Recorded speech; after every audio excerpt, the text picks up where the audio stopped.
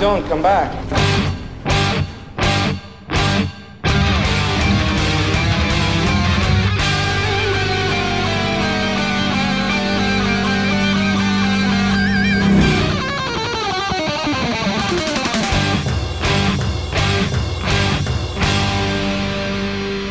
Welcome to the Mad Max Minute. No, you sit right there. We'll take care of Mad Max Fury Road 1 minute at a time. I'm Rick. And I'm Julia. And today we're talking about minute 45, which begins with the fuel pod being a real drag. And it ends with Max getting his hands on the loose brake lines. Wrapping up the week with us is the host that gets wilder by the minute. It's Alan Sanders from the Wilder Ride podcast. Hey guys, thanks for bringing me back to cap out the week. I love going into the weekend with something like this, watching a great movie with great friends. All I'm missing is a beer. Oh, hold on. There we go. I'm all set. So we kick off our minute today with the rig continuing to shake. And Furiosa is the kind of person that is going to handle things. And so while she is frustrated with the fact that something is dragging them from the back, she is already taking steps to handle it. She's starting to tie the steering wheel in place, and she says out loud, hey, I think it's the fuel pod. I'm going to go take care of it. And I'm looking at her tie the steering wheel in place, and I'm thinking, really? You're going to tie the steering wheel so that it only goes straight, and we're heading into a canyon. You're not going to just hand the wheel off to someone else? It seems a little crazy to me because I don't drive big rigs in a post-apocalyptic wasteland and I have no experience with this. As the layman that I am, it seems a little crazy. Julia, what do you think? Yeah, I would have to agree. She must be, like, insanely familiar with her rig, which of course she is. It's her rig. But not only that, not only knowing the capabilities of the rig to be able to take care of itself, she also needs to know, okay, I'm going this fast, the canyon is this far away, I can go back there, fix whatever the problem is, and be back before we hit the canyon. That is ballsy. Alan, am I going crazy, or is this like a legitimate thing that I just have no experience with? No, I love this. I think this is fantastic. No, seriously, I'm kind of with Julie on this. She's so familiar with her rig, and it's not just familiar with her rig. She's done this before. Like, she's not thinking, oh my God, how am I going to... She's like, I know exactly what I'm going to do. I'm going to tie off the wheel. I'm going to go out there because it's the fuel pod that's dragging. It's either I got to let it go or there's something wrong with the brakes. Either something's come loose. I can make my way all the way to the back of the rig while we still keep trying to escape and get back up here in time. I think that just shows not only what a badass she is, but how good she is and how comfortable she is. Like, this is her world. This rig, we really establish when she's ready to do this that she is 100% comfortable with everything she's doing within this rig. Max has a reputation for being an excellent driver. From the very moment we are introduced to him in Mad Max 79, that's his main thing, being a great driver. I think Furiosa kind of puts him to shame. She's so much better than he has ever shown us he can be. That's one thing that bugs me about the opening shot of the movie when he's being chased down. Is I'm like, wait a minute, this is the guy that 3 other movies is like the badass driver who knows how to navigate this wasteland, and he gets easily overtaken and then rolls his car. I know that's how it starts and that's the script, but it always bugged me that like he got taken that easily. I think it would have been much cooler if we had started the movie off with a Mad Max 79 caliber chase, where that chase, it went on for a while. You know, I don't think we needed to go on that long for an opening for Fury Road. But it ended with such high stakes, like, excitement. Okay, something came to me as you were talking about that. Picture it. We start off Mad Max Fury Road in very much the same way that we start off 79 like you were talking. But instead of following MFP officers, we're following war boys. And in the place of the Knight Rider from the original movie, that's Max. And so you've got these war boys out on the wasteland and they're communicating back and forth with each other somehow. Maybe they're using mirrors and lights or anything like that. But they are all coming together from different points in the wasteland to converge on this one car that just keeps giving them so much trouble. And then you reveal, oh, hey, this guy is Max. I love it. I think that would have been so much fun. Yeah. I think that's what it missed. We needed something where we could see Max at least maybe much like you said in the very first Mad Max film, maybe he sees, a converging of two, war parties, and he hits his brakes at the last second and somebody shoots the other one and he kind of spins around. At least show some evasive maneuver. Wait till he gets overwhelmed and then let him wipe out. It just felt we got too easily into he got taken. Yeah, we really glossed over it in that first week, I think, because we were talking to Mark the way that we did. But the War Boys catch up to and surround Max so quickly that he doesn't have space to show off his driving ability, and that is a real shame. Yeah. And getting back into this minute specifically, sure, Max could hop over into the driver's seat if anything did happen. I mean, we're going to see that later on, but I have a feeling that the reason that Max says, no, Furiosa, don't you go anywhere, I will take care of the fuel pod, is A, because he doesn't want to sit in a cab with no driver, but I think he also wants to make sure that Furiosa isn't going to climb out of the rig, go around to the other side, and then sneak attack him from behind. Right, because we know that there were guns and other weaponry hidden all over the inside of that cab. And we have one example of a gun being hidden outside the cab. There are more. I can guarantee you there are more weapons outside that cab somewhere. Yeah. So it's entirely plausible for her to go get one and then sneak up on Max. Alan, why do you think Max volunteered to go take care of it? Okay, that's an interesting question because I don't sense... I don't disagree. That's a great point that he would rather keep her driving, and if she's got both hands on the wheel, she's not necessarily shooting him. But of course, one could also argue, if you want to go down that path, if he leaves the cab, how does he know she doesn't still have a weapon under her seat and that when he comes back, she's going to have a gun in her hand anyway? And so I just felt he just didn't want her outside. She's driving. It's her rig. Keep her driving. She knows where they're going. He doesn't know where they're going. It's obvious she has a plan.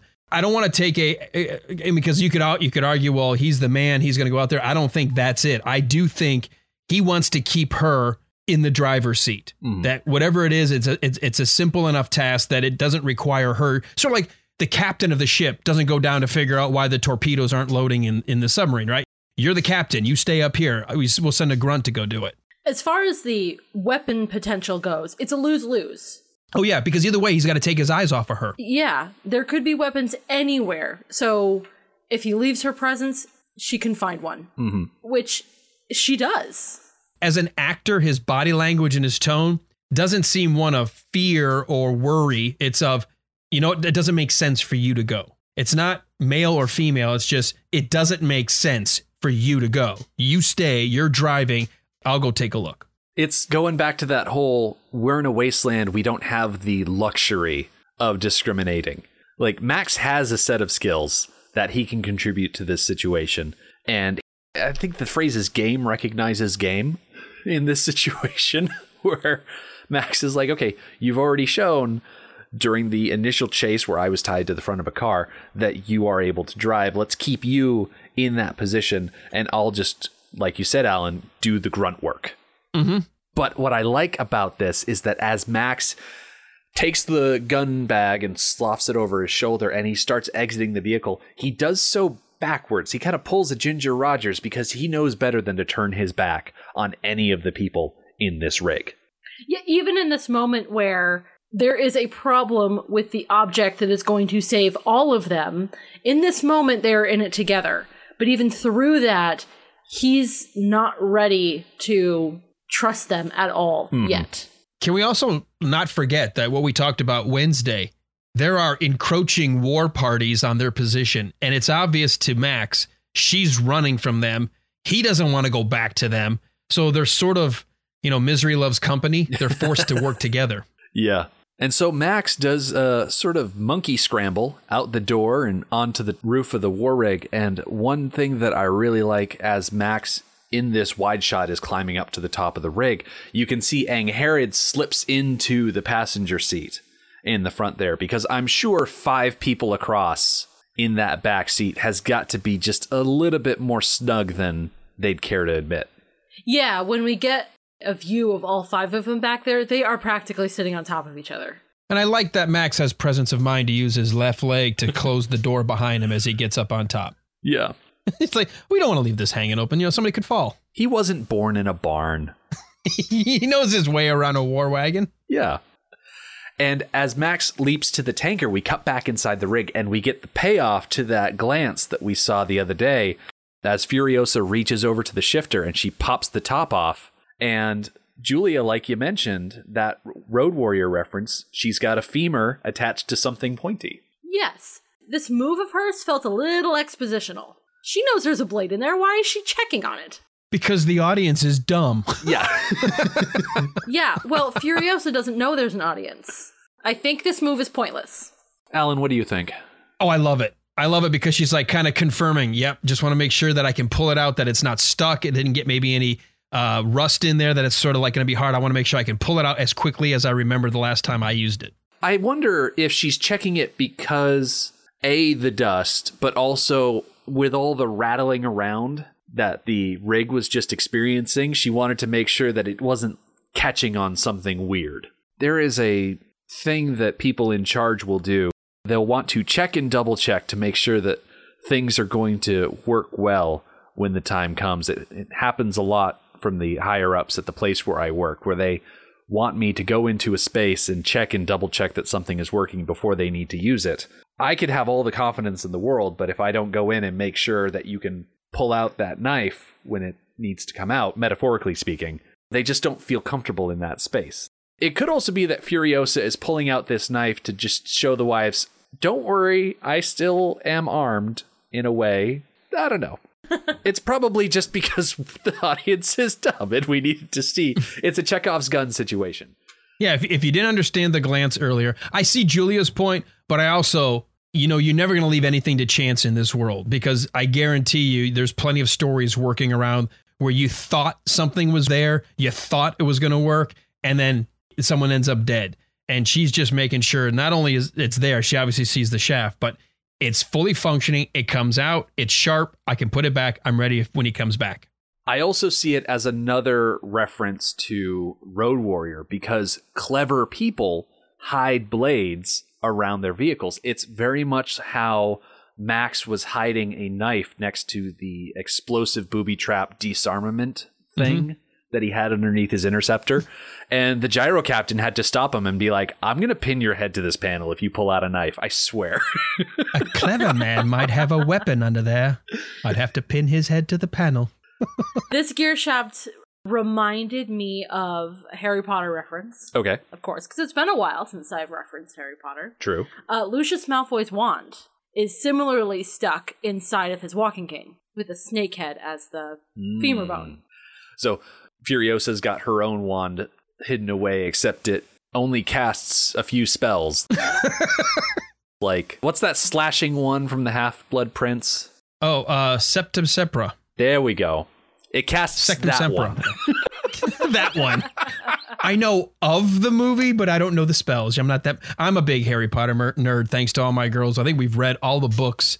I know I've only read them maybe 3 or 4 times from start to finish. They've read those books so much. I know we've shifted. This is Julia's fault. She brought up Harry Potter. But we bought an entire new series of hardbacks because they were literally falling apart just from being read that much. It was amazing. So we'll do Harry Potter marathons, by the way. I'll do the Mad Max marathon, skipping third one for some reason. But we'll do a weekend of just nothing, but we'll start with 1 and finish up with number 7, part 1 and 2.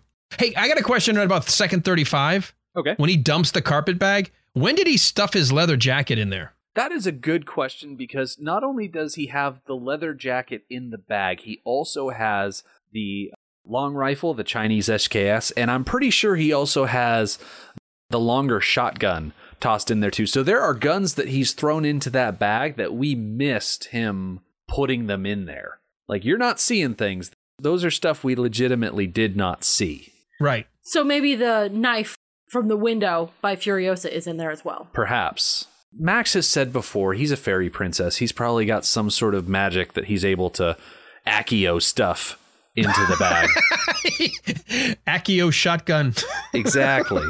Well, I was wondering, we didn't talk about it maybe in terms of time from Monday to Wednesday of this past week, but just because they're still in the rig, I wonder, there was a moment where it felt like we're supposed to guess that they're suddenly, after he started to collect the weapons, that it's almost like it could be a minute later, but it also could be an hour later before this next thing happens of noticing the other war parties. So maybe we're supposed to get the idea that it's not necessarily 100%, continuous, that there's been some kind of a momentary pause that we don't see because it's 10 minutes of just driving before the action picks up. I mean, that makes sense to me. You definitely don't need to show every single minute of driving in this movie, for sure.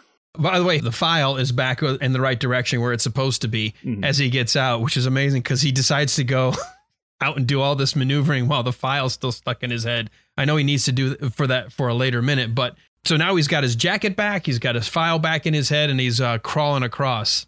And I love that Max brings his jacket along and then puts it on because that is his jacket and he was deprived of it and he had to physically steal it back. And so now he's just getting that familiarity back around his shoulders, getting back up to the Max that we know that he is. Of course, the problem with the file is we see it again and then it disappears again depending on which shot you're in, because as he's running across the rig on the long shot, there's nothing anywhere protruding off of his head. So it's just one of those, it's a reappearing, disappearing file, because then it's back around 47 seconds with the close-up of him going down, and it's there as he's crawling down underneath to reattach the pipes or the hoses for the brakes. But then I think as you see him put the hose, yeah, it's still there. Okay, so you only don't see it when he's running across the rig on the long shot. Man, that shot is so far out. I'm surprised that you're able to see something like that, because I'm mostly distracted in that wide shot by the fact that Nux is hanging from the bottom of that tanker, slowly making his way forward. And I'm sure he's going that route because it's the most stealthy of the routes. No one expects an attack from below. Well, I suspect that he knew exactly what was going to happen. He's going to pull the brakes on the fuel pod. It's going to cause a disturbance in their driving ability. Someone is going to go back there to fix it, probably without stopping because there are people bearing down on them. So that would leave one less fighting person in the cab who is going to go over the top. So he's going to go under the bottom and hit the cab while there's one less person in there. That is a very good point. And they would probably send their most capable person to the back, to the fuel pod. Yeah, but capable stayed behind. Oh, come on. You gave me that look. That was a good one. Come on. There are more than one capable people in this rig. That's a really good point, though, that Julia mentions. Is for Nux being sort of like just this fodder for war boy is pretty darn smart to be able to. He knew someone was going to come. Either it was going to slow the rig down, which is what his ultimate goal, or someone was going to come back. Either way, he knew they would more than likely take the easier route coming across the top of the wagon. So he wasn't going to come across the top himself. He was going to take a more difficult path, but more stealthy and less likely to be caught. So as Max reaches the back of the tanker, we get another wide angle, and Nux doesn't actually start climbing up into the tanker until we see him next week. But as we join Max, this is the very tail end of the minute, but he reaches down and he grabs the brake lines because, without that hydraulic line, the brakes are just going to lock up as a security measure. And I want to believe that Nux disconnected the brakes on purpose. I want to believe that was his thinking and that he wasn't going from the fuel pod underneath the tanker and then accidentally kicked the line free. Oh, it didn't even occur to me that it was an accident. Me neither. I assumed it was his version of sabotaging the rig. Mm. After all, Nux is a Blackfinger. That is his designation, I guess, as a driver. He knows the ins and outs of all of these vehicles that work at the Citadel. So, of course, he would know exactly what to pull. He wouldn't pull all of the lines. He would only pull the one that would specifically do the thing he wants it to do. Well, what's nice about doing that here, or at least establishing maybe very, very, just a slight bit of this technical knowledge, it then makes it much more plausible later in the movie when he understands the rig and knows not only how to drive it, what it's capable of. And so we say, oh, well, of course, because he knew the lines, which lines to pull earlier. So it becomes, one of those things where you look back and go, well, yeah, he's very familiar with the mechanics of this rig. Absolutely. Since we're talking about the very tail end here, one of the things that we haven't talked a lot about in terms of cinematography, it did win an award. I love the shot of really low, almost even with the axle of the wheels of the the fuel pod. We get a shot of it almost like cutting across the screen. We get an insert of Max getting ready to climb down, but then there's a wonderful shot back where it almost looks like whoever's driving the camera truck was going to run actually into the back wheels. And that sudden sense of nearly almost being on top of the tires is just so like you catch your breath, like, holy God, I'm almost inside these wheels. And I love that shot. Yeah, right around second 47 or 48, somewhere in between. Yeah, we get right up close, getting to see the custom rims that the Citadel has made with all of those spiky armor bits. You know, if you pause it at like second 49, you see the literal tire, tread in your face. Like the camera is literally on top of the tire. Yeah. It's amazing. It's an amazing shot that however they did that shot to get the dust and to get the frenetic movement of the camera sliding in there. This is a fantastic movie. There's not a bad shot in this whole thing. I know we've heard it before that you could probably take any frame from this movie and it would just be so perfectly put together that there's that YouTube channel, Every Frame a Painting. And when it comes to movies, this is definitely one of those movies. I'm not going to say that every single last frame, because some of them are really blurry from action happening, but you get the idea. I think, and I know George Miller said, I wanted to do one of two things. Either this was going to be super colorful because I'm tired of every post-apocalyptic movie has to be bleak and dull and bleached out, or I'm doing it black and white. What do you think? Because I know there is a release of the movie now. I don't know if it's just only YouTube or I've seen scenes of or maybe somebody went and did a black and white. But do you think this movie would have worked as well as a black and white? So I think you're talking about the black and chrome edition. We have a copy of it on Blu-ray and we haven't watched it yet on purpose. Okay. Because we're saving that for the end of the movie. After we've gone through all of the other minutes, the plan is that we're going to sit down, we're going to watch the black and chrome edition. That way we can compare and contrast based on all of the conversations we've had before related to the movie. I have not actually seen any of it yet, and I'm actually really looking forward to it. The shots I've seen on YouTube clips, some of the stuff when they talked about that, the special release in black and chrome is interesting looking. I just don't know. I think it's one of those things where I'd like to have them both, but I don't know if I'd ever go back to I want to watch the black and chrome one. I really like the hyper color, really bright. I mean, this movie is just gorgeous as is. I'll be interested to hear your take, you and Julia, when you get a chance to watch it. Because like I said, I watch the scenes and I can appreciate that, that sort of callback to a black and white, or in the case they're calling it the black and chrome edition. But it's so hard because I love the movie so much in its theatrical form. It's hard for me to see it any other way.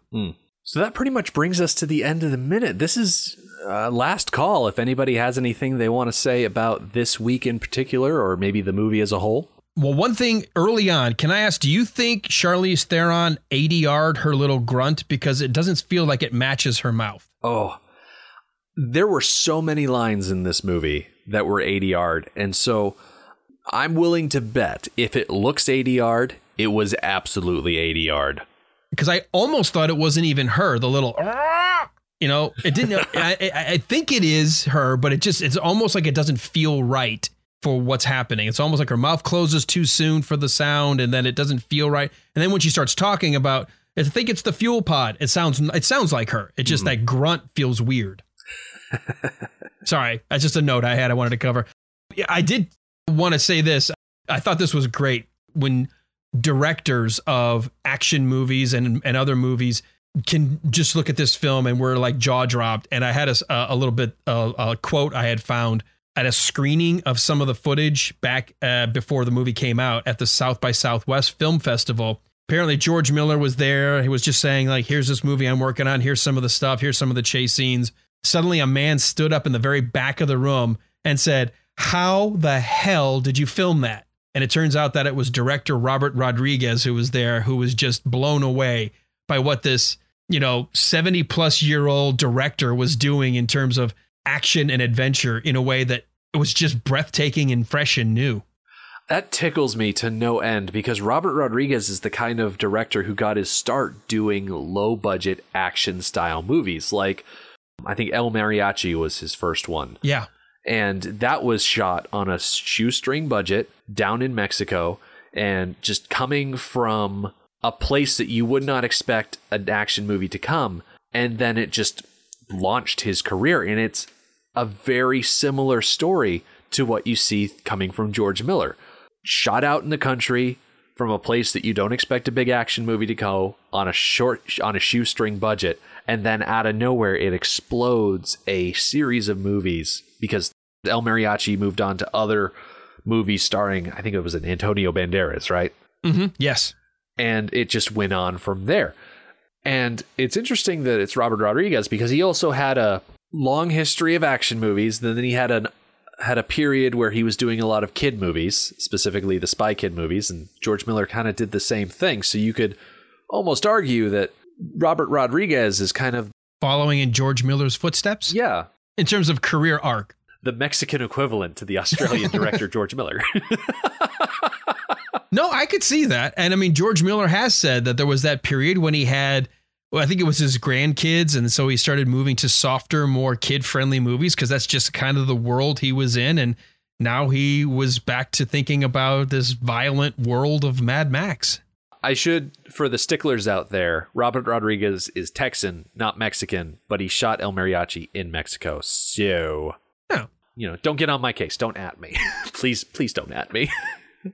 One of the notes I had, since this is the wrap up, I think it's interesting that in 2016, the movies that had a lot of actors nominated for Best Supporting Actor, Best Actress, Best Supporting, all the acting positions, most of those movies did not get nominated for Best Picture.